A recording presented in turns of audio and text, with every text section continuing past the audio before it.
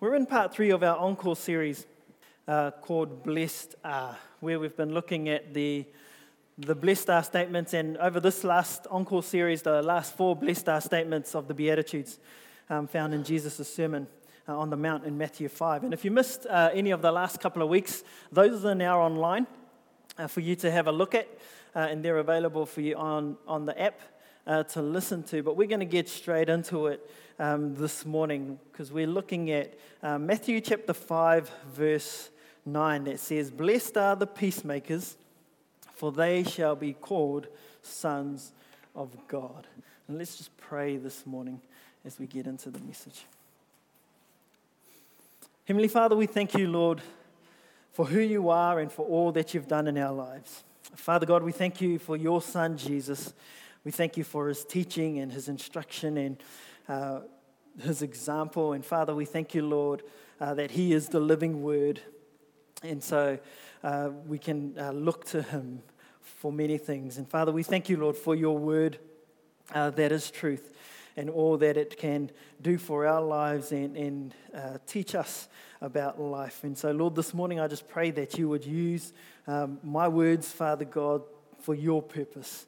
Lord, that as I speak, Father, may your Holy Spirit this morning multiply the message into the hearts of every individual, into their lives, into what they're going through, Father God, because you know what is happening in each of our hearts. And so this morning I surrender to you, Father God, and I pray that you lead me, Father, that you would open and heighten our spiritual ears, in our spiritual eyes, to see your Spirit, to see you at work in this place. In Jesus' mighty name we pray. Amen. Amen. So there's quite a lot of material out there about being a peacemaker, or being a maker of peace, or what it means to be a keeper of peace, or to be a peacekeeper and a peacemaker. And even as Debbie and I talked about this topic this week, we had 2 quite different ideas about what the word peacemaker meant and what that kind of look like for us. And I'm sure if I asked the question this morning, what is a peacemaker, that in a group this size, we might end up with a few different answers and different interpretations of what Jesus means there in that phrase. And, you know, some of us may think that a peacemaker is a political envoy or an ambassador, or someone who fights to bring about and to maintain peace. Or maybe we think that it's someone who kind of behaves in a certain way so that there is always peace about their lives and about their circumstances. And the challenge, as with anything that we read in Scripture, I think, is that it's so easy to apply our understanding of certain phrases. It's so easy to apply our context when it comes to certain words and phrases in a particular way to the Bible stories, where we kind of take references like the merciful that we had last week, or the pure in heart that we had a couple of weeks ago, and then today the peacemaker, and we take what that means to us and what we kind of think that means and kind of understand that to mean, and we apply that to the Word of God. When in actual fact, I think it needs to work in the reverse, where we kind of go, well, what's been said to them back then? What is being said by the person who's saying it? Who's he saying it to, and in what context? And then what does that mean to us today? And so my hope this morning is that as we unpack this powerful verse, and I mean every one of these verses packs a bit of a punch to them, as we unpack this powerful verse, that we'll be able to better get an understanding of the peacemaker that Jesus is talking about here. Is that good? Is that okay this morning? So the Greek word peacemaker that's used here in Matthew signifies a founder or promoter of peace.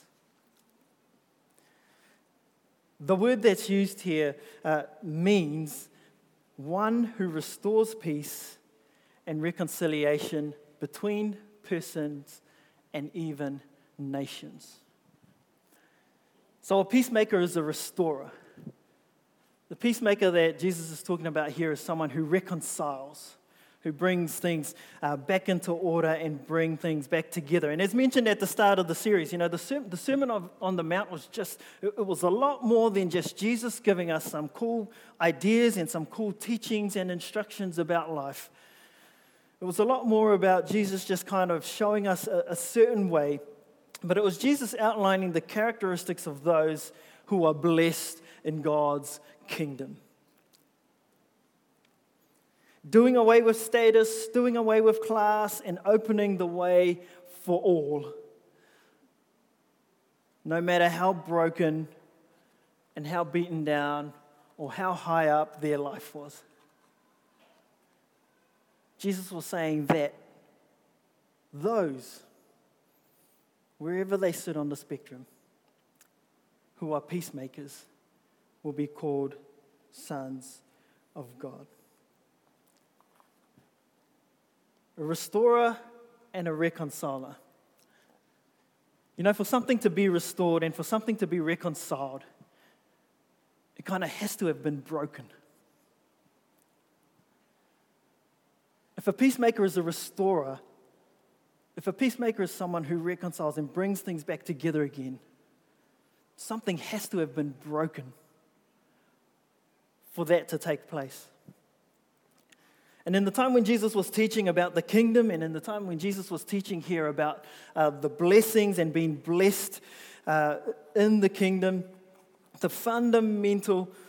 what was fundamentally broken and needed restoring and needed reconciling at this time, the very thing that Jesus was sent to earth for was the relationship between man and God.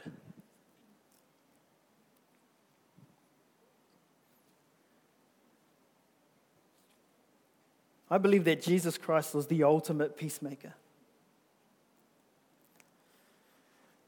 And so it's no surprise when he states there that blessed are the peacemakers. It's no surprise that he says that they will be called sons of God. And when you look back further to earlier translations, ladies, that includes you. It's all the children of God. And so in Isaiah 9, we read a prophecy about Jesus coming, one that we often hear around Christmas time. And it says about Jesus in verse 6 that he is the Prince of Peace. He is the Prince of Peace.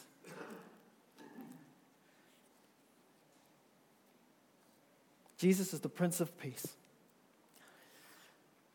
And so I want to suggest this morning that the peacemaker is the Christ follower who carries Christ's peace with them, that through their lives, God can bring restoration and reconciliation to the lives of everyone God uses us to impact.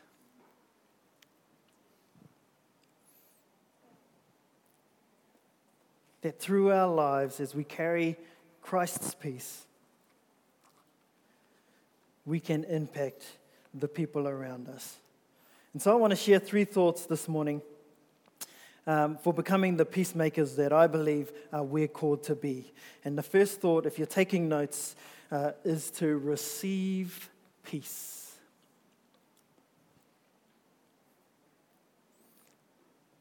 Receiving that peace that comes through Christ, the peacemaker, our peacemaker. In John 14, Jesus shares the gift of peace with his disciples. And in verse 27, he says, "Peace I leave you, my peace I give you." And I think that the next part of this verse is so important. It says, "Not as the world gives, do I give to you." And I think that the implication, or what that implies here, is that there is a peace that comes from God. There is a peace that we get through Christ that you are not going to find anywhere else in this world. there is this peace that Jesus gives. There is this peace that Jesus has left us that we are not going to find in anything else in this world.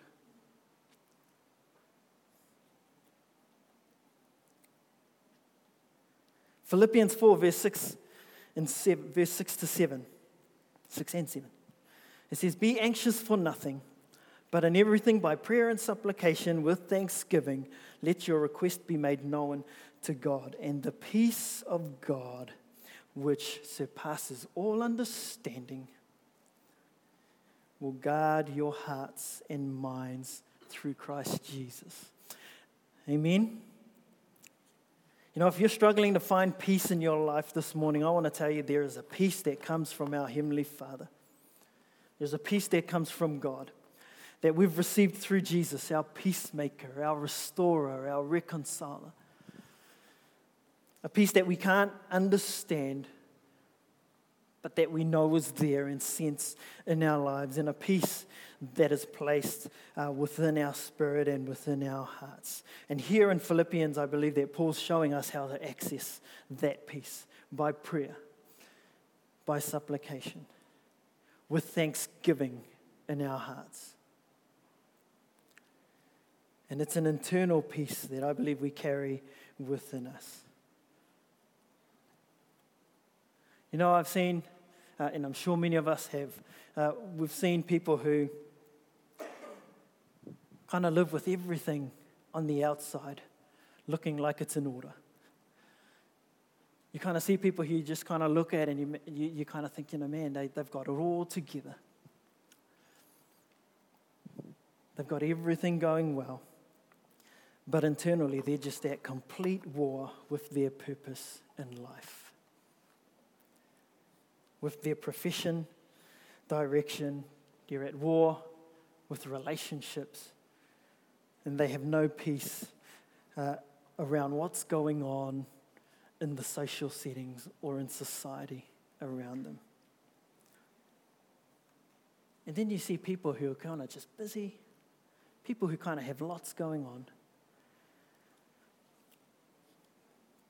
people who just give and give, who are full of activities, almost chaotic at times, but still seem to have this amazing sense of peace about them. A sense of peace about who they are, whose they are, and their purpose, because they've received this peace of Christ through a restored relationship with God.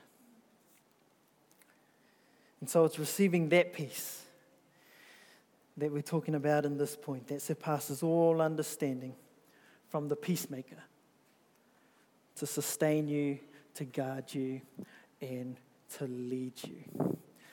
Is that all right this morning? Who'd like to receive some of that peace? And then on receiving peace, the peace of Christ, I think we then need to be shaped into peace. Be shaped in peace. And this point is talking about being shaped into the character of Christ. It's being shaped into the character of the Prince of Peace, into the character of the peacemaker. And isn't that just the point of being Christian? To be shaped into the image of Christ in every form. To allow God to renew us. And you know, if Jesus is the ultimate peacemaker, which I believe he is, I think it's important that we should look at what he did to bring restoration and reconciliation to man. That we should look at what he did to restore us. What did Jesus do to be our peacemaker? You know, when you have to be a peacemaker yourself, whether it's between you and someone else, or whether you're trying to bring peace between two parties, you know, there's always a reason why there needs to be a peacemaker. And I think that oftentimes I've experienced that it's because there's been a difference of opinion or a clash of what two parties believe to be truth or the way things need to be. And so negotiation requires that the parties kind of come together and they kind of tell each other what they want, and then kind of negotiate what they each have to give up. And some people do that with God. I think I did that with God when I became a Christian. Where you kind of go, well, okay, God, if you do this for me, then I'll follow you. Or if you do that for me and you make that happen for me, then I'll know that you're real. Almost trying to negotiate our salvation. And with peacemaking in relationships or in issues, I was just about to say peacemaking in worship. Oh, that's a dangerous one, eh? Have mediation in our worship teams. Speak against that in the name of Jesus. With peacemaking in relationships and in the marketplace and in business, both on a personal and again in the professional arena, I think that often the default is that we kind of look first to what we want and what we can get before we look at what we may need to give up or lose in the process. Does that make sense to anyone this morning? And then I guess the extreme is that when there is a controlling or a forcing of someone into a place where they have to surrender their position by force to resolve what was broken or to bring peace, which I don't think is peacemaking at all. And so here's a thought that I want us to consider this morning with being shaped in peace. When we look at the life of Jesus, the Prince of Peace, the ultimate peacemaker, Jesus didn't bring restoration by force. Jesus didn't bring reconciliation by coercion. Jesus didn't even sit down and negotiate with us our salvation. He didn't bring us peace even by justice. And God is a just God. But our restoration and our peace didn't come by what we justly deserved. Do we understand that this morning? Our reconciliation and our peacemaking with God didn't come to us by what we justly deserve. It came to us by what Jesus was unjustly surrendered to and submitted to for love, grace, and mercy. Philippians 2, verses 5 to 8. It says, in your relationships with one another, have the same mindset of Christ. So here we go. We're going to be told the mindset of the peacemaker, the mindset of Christ, who being in very nature God, did not consider equality with God something to be used to his own advantage. God in the flesh.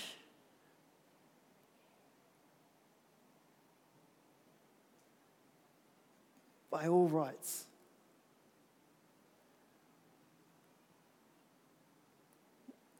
Think about what he gave up.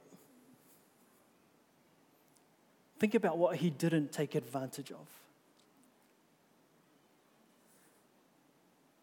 Rather, he made himself nothing by taking the very nature of a servant, being made in human likeness.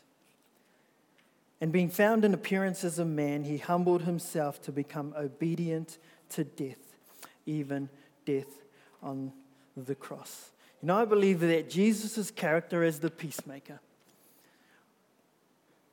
was more about what he gave up for peace than it was about what he would gain or get out of restoring peace.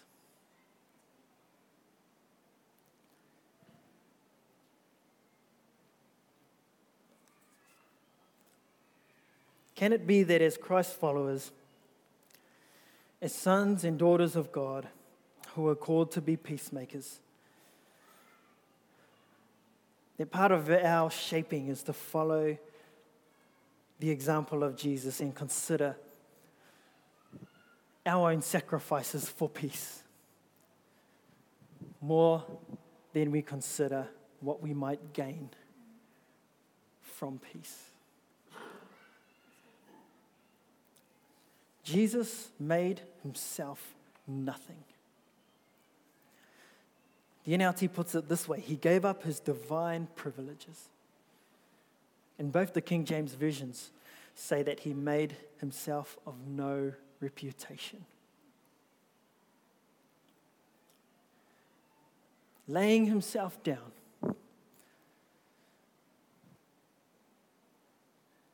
Laying down power and the authority that he had every right to show love, to show mercy, and to serve others, to bring restoration and peace. Amen. Don't we serve an awesome God? And then finally this morning,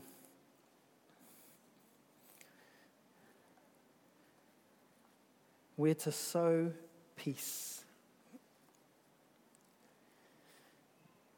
Now, when we've received this peace that comes through faith in Jesus, when we've been shaped into the peacemaker character that's modeled by Jesus, which brings blessing to our lives, and which gives our life a different and a new purpose,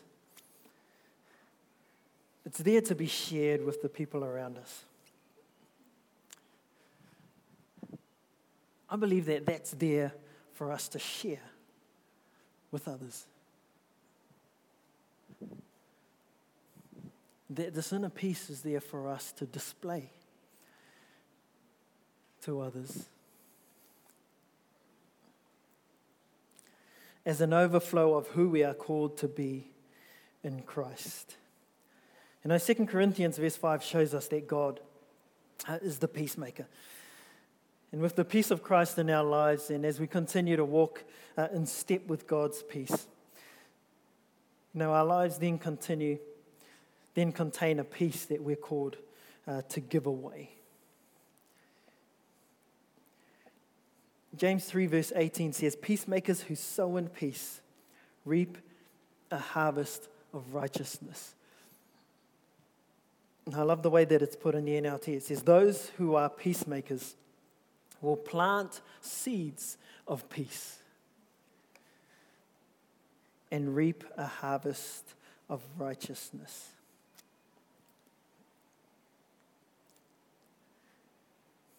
On first thought, I thought that